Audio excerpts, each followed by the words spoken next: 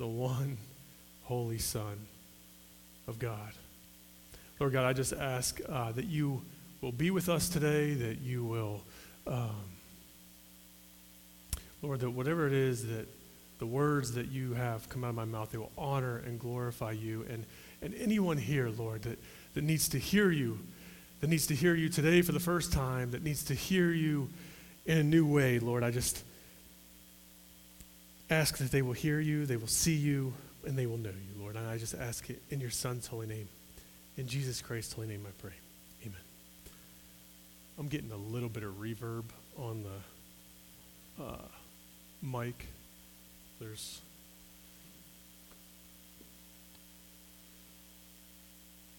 hello, check. Now, can you guys still hear me?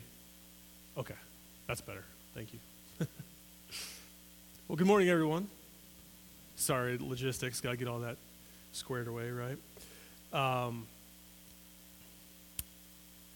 Yeah, so welcome those of you, welcome Mercy Hill, welcome all of you who are familiar faces, welcome to those of you who are guests. Very quick, I'm not going to make it long, short introduction if I haven't got to meet you yet. My name is Brad Frakowski. I'm one of the pastoral interns here, and I get the honor at times, every so often, to get to bring the Word of God to you, and today is one of those days. I wanted to just pause for a moment and the second song that Anthony led us in there, and I may butcher. I tried to write this down really quick because I don't know. I'm not good with, what is it, lyrics. You can ask my wife that. I make up my own, and she enjoys that when I do that. So I tried to write down the lyrics really quick as Anthony was singing it, and it was the holy, there is no one like you. There is none beside you. Emotional. Open up my eyes in wonder and show me who you are, and fill me with your heart and lead me in your love to those around me. What a great song choice, and it echoes the message of today. So we'll go ahead and dive in. If you guys attend here frequently, or if you've listened to any of the podcasts, or if you've followed along with the videos we've been posting on YouTube, you know that we're opening up the year a 4-part series on discipleship and what it means to be a disciple. So 2 weeks ago, we learned that disciples learn, and that was what we learned about that week. And then last week, we learned that disciples pray, and today we learned that disciples forgive. The primary text that I'm going to be working from today is found in the book of Matthew. So if you want to open up your Bibles, your electronic devices, however you follow along, we're going to be in chapter 18. So in the book of Matthew, chapter 18, we're going to be looking at verses 21 through 35. Give you a moment to open there, and then we will read through it together. Again, that's Matthew 18, 21 through 35. Then Peter came up and said to him, Lord, how often will my brother sin against me, and I forgive him? As many as 7 times? Jesus said to him, I do not say to you 7 times, but 77 times. Therefore, the kingdom of heaven may be compared to a king who wished to settle accounts with his servants. When he began to settle, one was brought to him who owed him 10,000 talents. And since he could not pay, his master ordered him to be sold, with his wife and children and all that he had, and payment to be made. So the servant fell on his knees, imploring him, have patience with me, and I will pay you everything. And out of pity for him, the master of that servant released him and forgave him the debt. But when the same servant went out, he found one of his fellow servants who owed him 100 denarii. And seizing him, he began to choke him, saying, pay what you owe. So his fellow servant fell down and pleaded with him, have patience with me, and I will pay you. He refused and went and put him in prison until he should pay the debt. When his fellow servants saw what had taken place, they were greatly distressed, and they went and reported to their master all that had taken place. Then his master summoned him and said to him, you wicked servant, I forgave you all that debt because you pleaded with me. And should not you have had mercy on your fellow servant as I had mercy on you? And in anger his master delivered him to the jailers until he should pay all his debt. So also my heavenly Father will do to every one of you if you do not forgive your brother from your heart. Let's pray once more. Lord God, Heavenly Father, we thank you for your word. We thank you that you give it to us, that you allow us to be shaped by it, that you allow us to draw near to you through it, Lord. I just ask that, again, that eyes will be open and ears will hear your word today, that we will be shaped by it, that we will be shaped to look more like your Son, day after day, minute after minute, second after second, Lord God. I just ask it, again, in your Son's holy name. In Jesus Christ's holy name I pray. Amen. All right, so as I mentioned, we're kind of working through this series, right? And so the last 2 weeks when we talked about disciples are learners, disciples pray, it was very much on that vertical parallel. We were kind of looking up toward God, right? Where we learn from his word, we learn from him, and then we also pray to him, right? So we were on that vertical plane. Today we kind of focus a little bit more on that horizontal plane. And we say that disciples forgive. That's what we're going to be discussing today. And how disciples forgive others. Yet we are unable to do that without the vertical relationship that we do have with him, and we'll address that as we go on. But first, I think it's important to define terms. So at the beginning of our text, we see Peter. And Peter's asking Jesus. He asks him, Lord, how often will my brother sin against me and I forgive him? So I guess the first question we should ask is, what does it mean to forgive someone? And I just thought it would be wise that perhaps I should start by telling you what it doesn't mean. Forgiveness is not the approval of someone's sinful actions against you. Forgiveness does not necessarily mean that the person's actions or behaviors toward you were acceptable. Forgiveness does not always mean reconciliation, although if we are dealing with Christian brothers and sisters, that should be the goal, if possible.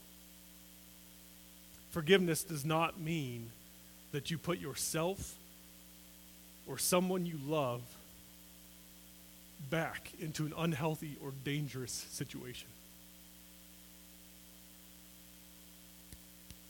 Forgiveness does not mean that we don't pursue justice through the proper channels on this side of eternity. I think it's important to establish that foundation because sometimes people get a skewed view of what it means to forgive. But with all that said, what does biblical, Christ-like forgiveness look like? The term that is translated in our text today as forgive is the Greek word aphiemi, which means to leave, to let loose, to let fall, to let go. So what is it that we are to leave, to let loose, to let fall, to let go? I turn to the book of Ephesians to fully understand what it is that we are to let go of. And you can turn there with me if you'd like, but you don't have to. We're going to be looking here, and we will look later on again, so you may want to turn there and maybe just keep a finger there at Ephesians chapter 4. Right now we're going to be looking at verses 31 through 32. Ephesians 4, 31 through 32. And Paul writes this. He says, let all bitterness and wrath and anger and clamor and slander be put away from you, along with all malice. Be kind to one another, tenderhearted, forgiving one another, as God in Christ forgave you. So what is it that we are to let go of? He gives us a list there. We are to let go of bitterness. We are to let go of wrath. We are to let go of anger and clamor, which is just a fancy word for screaming and shouting. We are to let go of slander, which is making false, malicious statements about someone, and malice. We are to let go of malice, or the desire to want to hurt someone. Have you ever been with a friend or family member when someone they had a falling out with is brought up in conversation. Or have you ever been somewhere with a friend or a family member when someone they've had a falling out with enters maybe the room or the restaurant or the store that you're in? Whether it be in conversation or physical proximity, you often notice that your family member or your friend changes physically when that happens. You can actually see it with your eyes. You can see a physical change when this person's name is brought up or that person walks into the room or to the store or wherever it may be. You can see their face change. You can see their body tense. Perhaps their voice even changes. Maybe it squeaks. Maybe they get quiet. Maybe they try to avoid contact with that person. And even if they do have contact with that person, maybe they're very short with them.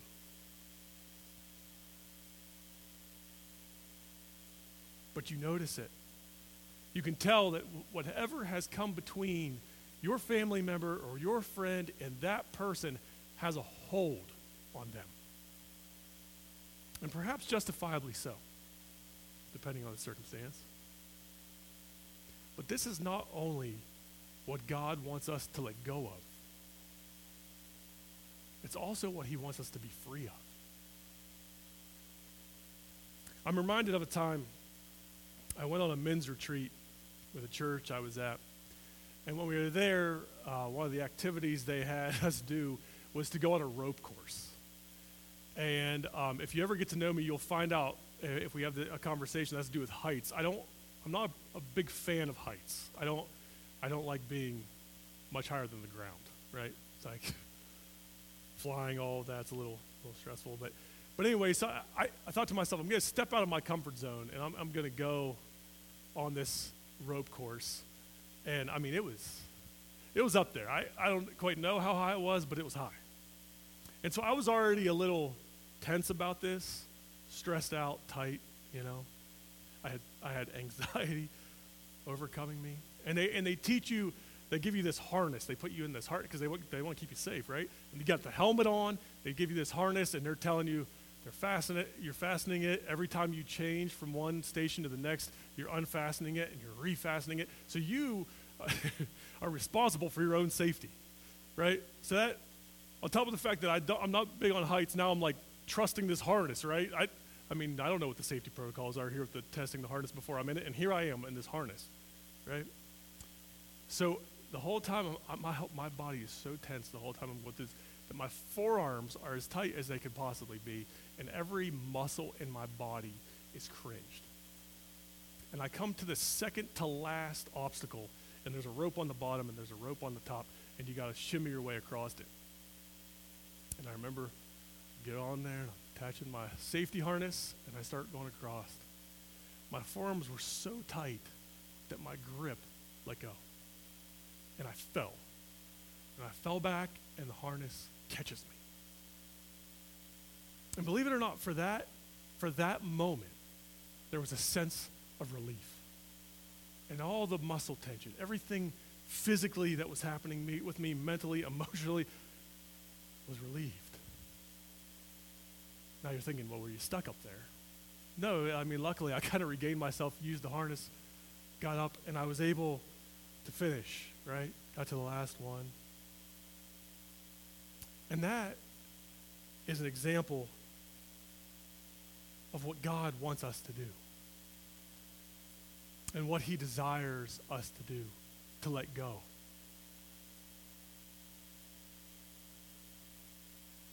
He speaks of forgiveness, to let go of the bitterness, the wrath, the anger, the clamoring, slandering, and desire of vengeance, to be able to finish the course. Not the obstacle course, but this course that we call life. There's a reason why he expects it from us and expects it of us. And not only expects it of us, but he requires it of us. We go back to our text, and again we read how Peter asked Christ, how many times do we forgive? As many as 7 times? Peter thought he was being gracious with 7 times.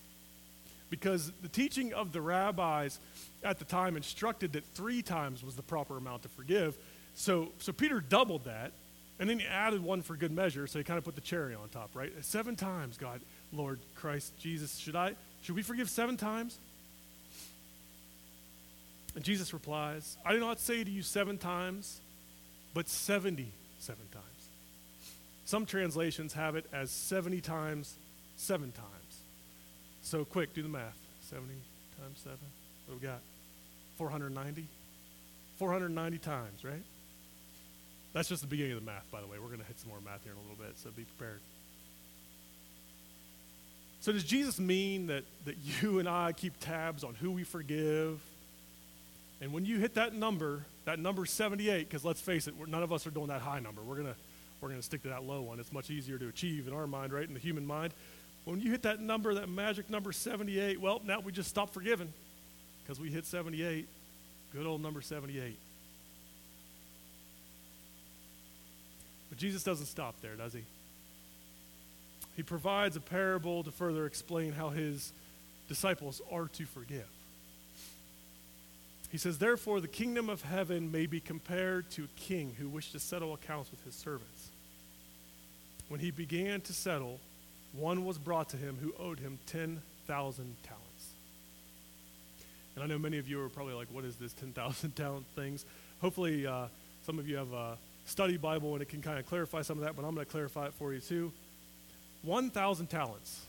Here we go. We're going to go to the math again. You guys ready? 1,000 talents amounts to about 20 years of wages. And this particular servant owed him 10,000. So if 1,000 talents equals 20 years of wages, how many do 10,000? 200 years of wages. 200 years of wages is what he owed the king. 200 years of debt. It was an insurmountable amount. Is he even going to live? Is he going to live to be 200 to pay that off? It was insurmountable. So he could not possibly pay it. So what do we see the king do? He ordered that the servant and his wife and his children be sold as bondservants, as well as all their belongings so that a payment would be made. And how did the servant react? He reacted probably in a way that we can identify with, right? He was overcome with emotion. His family was going to be divided, right? All of his belongings were going to be gone. He was going to be sold into slavery. So, and his wife and his children.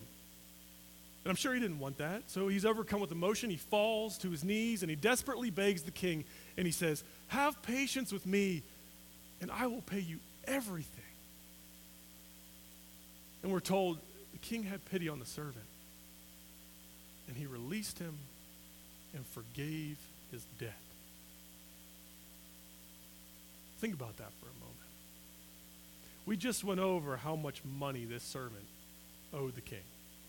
It was an astronomical amount. And not only does the king forgive the debt that the servant owed, but he also waives the punishment for not paying it. But then we read what the servant does. With his newfound freedom, he goes and he finds a fellow servant who owed him 100 denarii. You guys ready? 100 denarii. Here we go. Again, for perspective. A denarius was a day's wages, 1 day. So the fellow servant owed the forgiven servant 100 days worth of wages. Something that could possibly be attainable, right? And so how did the forgiven servant react with his fellow servant? He seized him, we are told. He seized his fellow servant, put his hands on him, and began to choke him, saying, pay what you owe. And what did his fellow servant do? The same thing he did, right? He falls down and he pleads with him, have patience with me, and I will pay you. But the forgiven servant refused and put his fellow servant in prison until he should pay the debt. Unlike the king, he did not forgive his fellow servant's debt. And he sure didn't waive the punishment. In fact, he ensured that the punishment would be carried out against his fellow servant. We're told that the other servants saw the way in which he treated his fellow servant. And I'm sure they all knew how the king had handled him, right? They saw it. They saw him have that meeting with the king, and the king forgave him, not only forgave him of the debt, but then also didn't punish him. So these fellow servants, they see what happened. They see that interaction. They see how the king handled it. And we're told when they see the way the forgiven servant handles his fellow servant who owed him money, they were greatly distressed. And so they reported what had happened to their master, the king. And he summons the forgiven servant back. He says, come back. And here's what he calls him. He says, you wicked servant, I forgave you all that debt because you pleaded with me. And should not you have had mercy on your fellow servant as I had mercy on you? And in his anger, his master delivered him to the jailers, or in some translations, the torturers, until he should pay all of his debt. As Jesus finishes telling this parable, he ends with this powerful statement. He says, so also my heavenly Father will do to every one of you if you do not forgive your brother from your heart. A powerful and somewhat hard to swallow statement by our Lord and Savior, Jesus Christ. So let's unpack it a bit. In the parable, we see the interaction between the king and the first servant.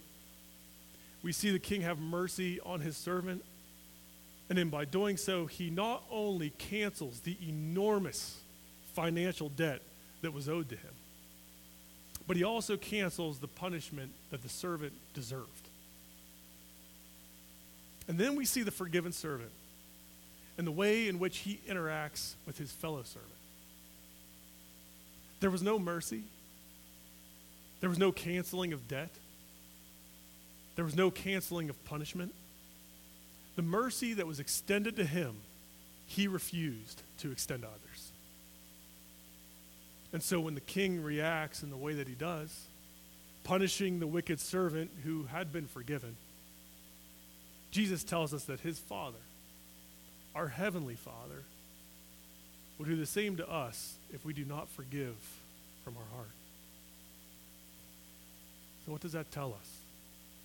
What does that tell us about how Christ views the act of forgiveness? It tells us that he places a very high value upon forgiveness. I would say higher than we can even fathom in our flesh. He places that high value upon forgiveness as part of his disciples' lives. This is supposed to be a prominent feature of our lives if we claim to be followers of Jesus Christ. When Peter initially asked the question, he attempted to place a limit upon the number of times we are required to forgive. And when Jesus first answered Peter, he gave a numerical answer. And that numerical answer may have sounded somewhat nonsensical, because who's going to seriously calculate that? Even if you're going to do 70 times 7, however you're going to calculate, who's really going to do that, right? So it sounds somewhat nonsensical. But in his parable, he further explains how in the kingdom of heaven, of which we as followers of Christ are a part, forgiveness is to be handled. The example he provides of the king is in fact an image of himself. You see, our king is Jesus. Our king canceled the debt of sin. And our king not only canceled the punishment that we deserve, but he took it upon himself. He took it upon himself when he was stripped naked. He was beaten, mocked. They tried to humiliate him. And they nailed him to a cross and raised him for everyone to see.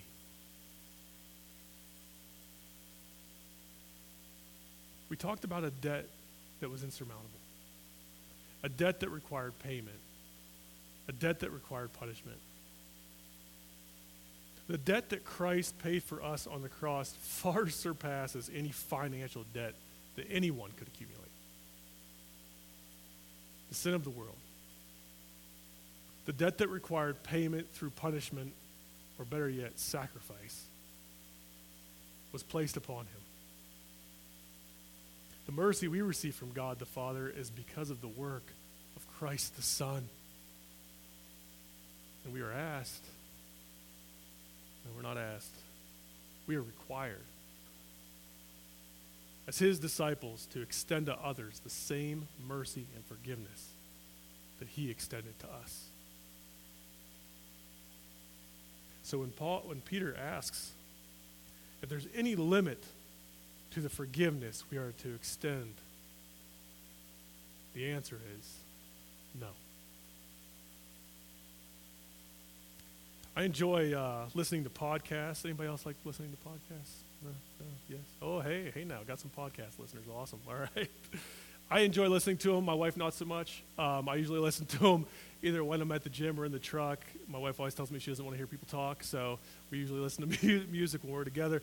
But I really like the long-form interviews. This format where the interviewer will sit down with the interviewee, and they'll just carry on for a long period of time. And recently I listened to this one that, and I don't say this to be boastful, but I've adjusted my listening to listen to it at like 1.5 to 2 times speed because they are so long. And the one I listened to recently was 4.5 hours long. Now I didn't 1.5, 2 hours. You're still 2 hours, so it is a lot of listening, but I do enjoy listening to these long form podcasts. And one recently that I listened to, there's a gentleman named Sean Ryan. I don't know if many of you know him. You may not. He's pretty big on the podcast format, but he has a Sean Ryan show. He's a former U.S. Navy SEAL, former CIA contractor. So he interviews a lot of people with military backgrounds. And there was a recent interview that he did that stood out to me. And it was with an individual named Victor Marks. This is the way he introduced Victor. He said, "My next guest has the most traumatic childhood story that I've ever heard, out of anyone I've ever spoken with. And the miracle behind this story is that he was able to pull himself out of that trauma. He found the strength to do that, and now he is saving kids all over the world, saving kids from ISIS, saving kids from being trafficked. It's amazing. It is a story that brings a lot of hope and proves that no matter how much trauma you endure, you can pull yourself out of it." Pretty compelling, isn't it? The interesting thing is this, is that Victor Marks, throughout the entire podcast, 4 hours, right, never gives himself credit for pulling himself out of that trauma. Throughout the entire podcast, he gives all of that credit to God. Part of what I appreciate about Sean Ryan is his ability to ask probing questions and to be able to get answers, some precise answers. And he's familiar with the military, so a lot of times they can identify, he and the person he's interviewing, they can identify with each other, similar language. But he asks probing questions, and throughout this interview, he's asking Victor about his childhood at the beginning. And Victor details heinous, and I mean heinous, almost unspeakable abuses that he suffered as a child. Sexual, physical, psychological. And he suffered these abuses at the hands of many people, but primarily the main person that abused him from the ages of 3.5 to 7 was his stepdad. I won't share what the acts were because, as I said, they're so heinous that I don't even feel comfortable sharing it from the pulpit. But at one point in the interview, you come to find out that Victor is a former U.S. Marine. But at one point in the interview, I would argue the most compelling part of the interview, after detailing many of these abuses, Victor says this, and it's a decently long quote, so I'll make sure that you know that it's still his quote and not my own words. He says, "To make sense of it all, that's why we have to talk about the spiritual realm. But also, and this is the hardest thing I've ever done. Again, this is Victor speaking. And it's probably been the most important. I tell people, again, Victor, I tell people I love weapons, from wanting to be one to use them. But the best weapon I've ever used for my soul is forgiveness. He goes on and says, and we have to define it. We as a culture don't really know what forgiveness is. Then he provides a definition. He says, the best definition I can give is forgiveness is giving up your right to hurt someone back for hurting you. I'll repeat it. I think it's an imperfect definition, but it's close to the right definition. He says that the best definition he can give is forgiveness is giving up your right to hurt someone back for hurting you. And again, the reason that I say I partially and somewhat agree with Victor, I don't think it's wrong. I think it just needs some fine-tuning. If we go back to what we touched on earlier, forgiveness is letting go. It's letting go of the bitterness, letting go of the wrath, the anger, the clamoring and slandering. And what Victor is describing here, it's letting go of the desire of vengeance.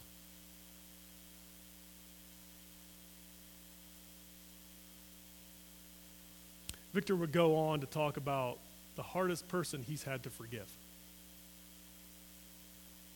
And believe it or not, he said that person was his stepfather.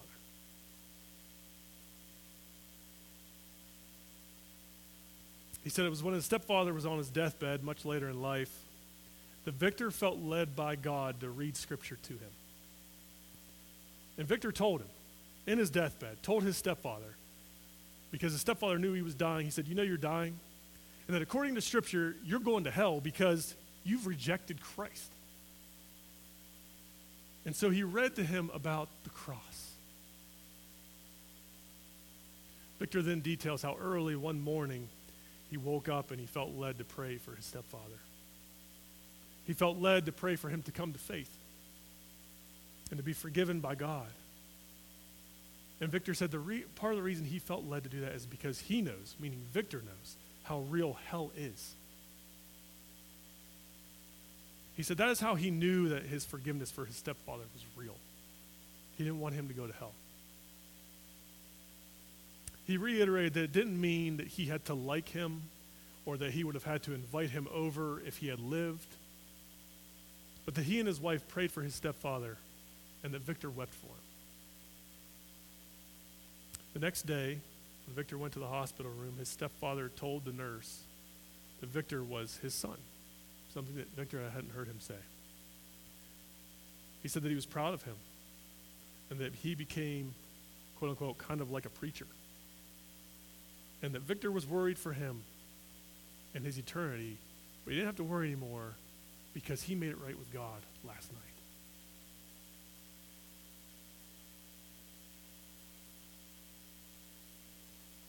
Victor knew that it was God's love displayed through him that showed his stepfather that he could be forgiven through the very person he abused so badly.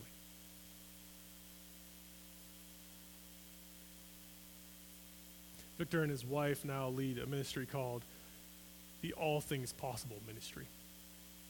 Their primary focus is trauma relief that includes rescuing human trafficking victims.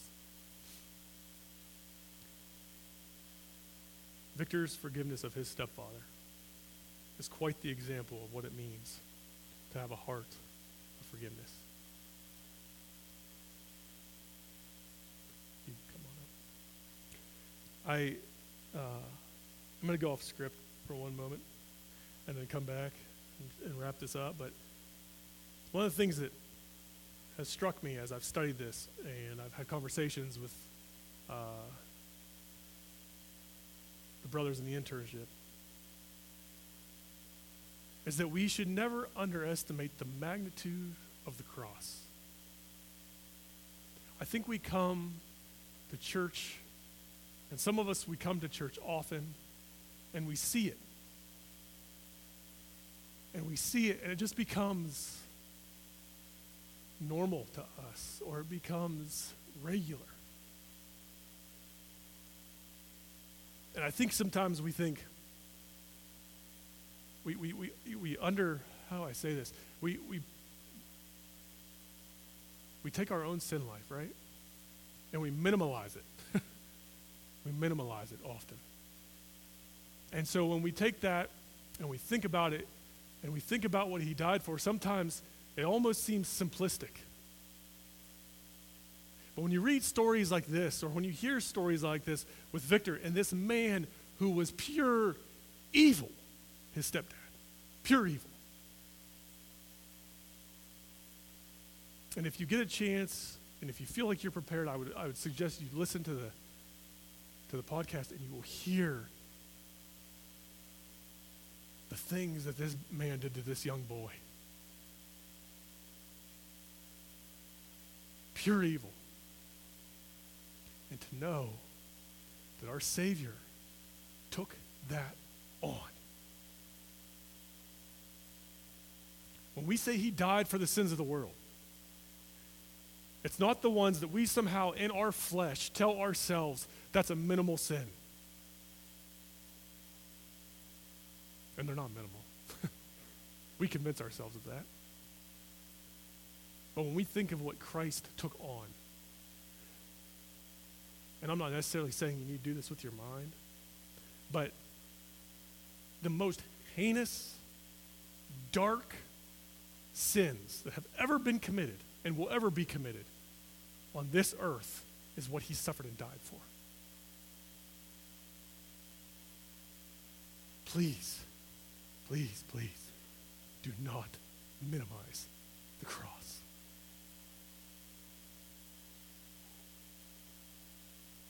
At the end of our text in Matthew, Jesus tells us that we are to forgive from the heart. And so it would seem that the obvious question is, how do we do that? Right? We're humans, right? We like to have an idea of how do we put this in practice. It's not easy. It's not easy, folks. And I hope that throughout the time that I've been preaching this sermon that you don't walk away thinking I'm saying this is an easy thing to do, because it is not. But how do we forgive from the heart? And the answer to that question, I refer us back to the book of Ephesians. If you want to go back there with me, you can. If not, that's okay. I'm going to kind of go through it anyways. Because I'm going to go back to the text that's right before the text I'd said earlier, and including what we've already read, Ephesians 4:30 through 32. And this is what Paul says. Do not grieve the Holy Spirit of God, by whom you were sealed for the day of redemption. Let all bitterness and wrath and anger and clamor and slander be put away from you, along with all malice. Be kind to one another, tenderhearted, forgiving one another as God in Christ forgave you. We can only forgive from the heart through the Holy Spirit's work in us. That's the only way. The only way that we can forgive like Victor did and like other people do and like we should is the Holy Spirit's working in us to change our hearts, from stone to flesh, right? Letting God mold us and shape us so that we start looking more like his Son. That's part of this walk, is to be conformed into the image of our Lord and Savior, Jesus Christ. It's not an easy thing to do. Don't let anyone ever convince you that it is. If it were easy, we wouldn't need him. We need him. And we need the Holy Spirit of God to work in us. As we're told in the book of Romans, God's love has been poured into our hearts through the Holy Spirit who has been given to us. I ask, do not quench the Spirit. Do not stifle his work. Allow him to do a work in you that allows you to forgive those people that maybe you or even I would categorize as unforgivable. allow him to place a love in your heart that's so deep, that the only possible explanation for it is God. Allow him to allow you to let go. Let's pray. Lord God, Heavenly Father, again, I thank you for your word, Lord. I thank you that you do a work in us, that when we come to you, you freely give it, Lord, but there was a cost. A cost, Lord, that was so beyond human understanding that God, that you would humble yourself and take on flesh, come down and be amongst us, and then be tortured. Be tortured and hung on that cross to absorb the darkness of this world, to give us a chance to have fellowship with you.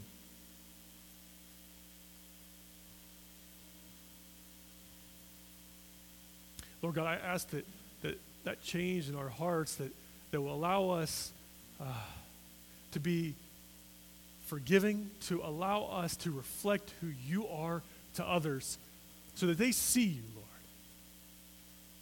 Allow your church body, in which you are the head, to be the hands and the feet of who you are. Lord, work on us, mold us, shape us. If you don't know him today, I just ask that you come to him.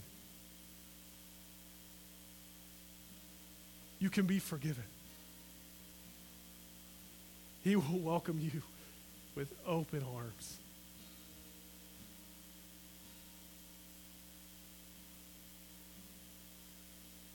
Lord God, Heavenly Father, again, I just pray for everyone here. I pray for everyone's soul, Lord, that it will seek you and it will find you, and if it knows you, it will draw nearer to you.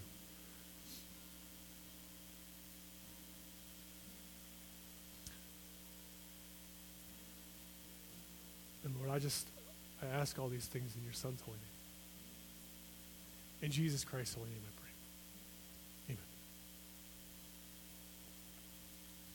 Amen. Amen. Would you stand with us?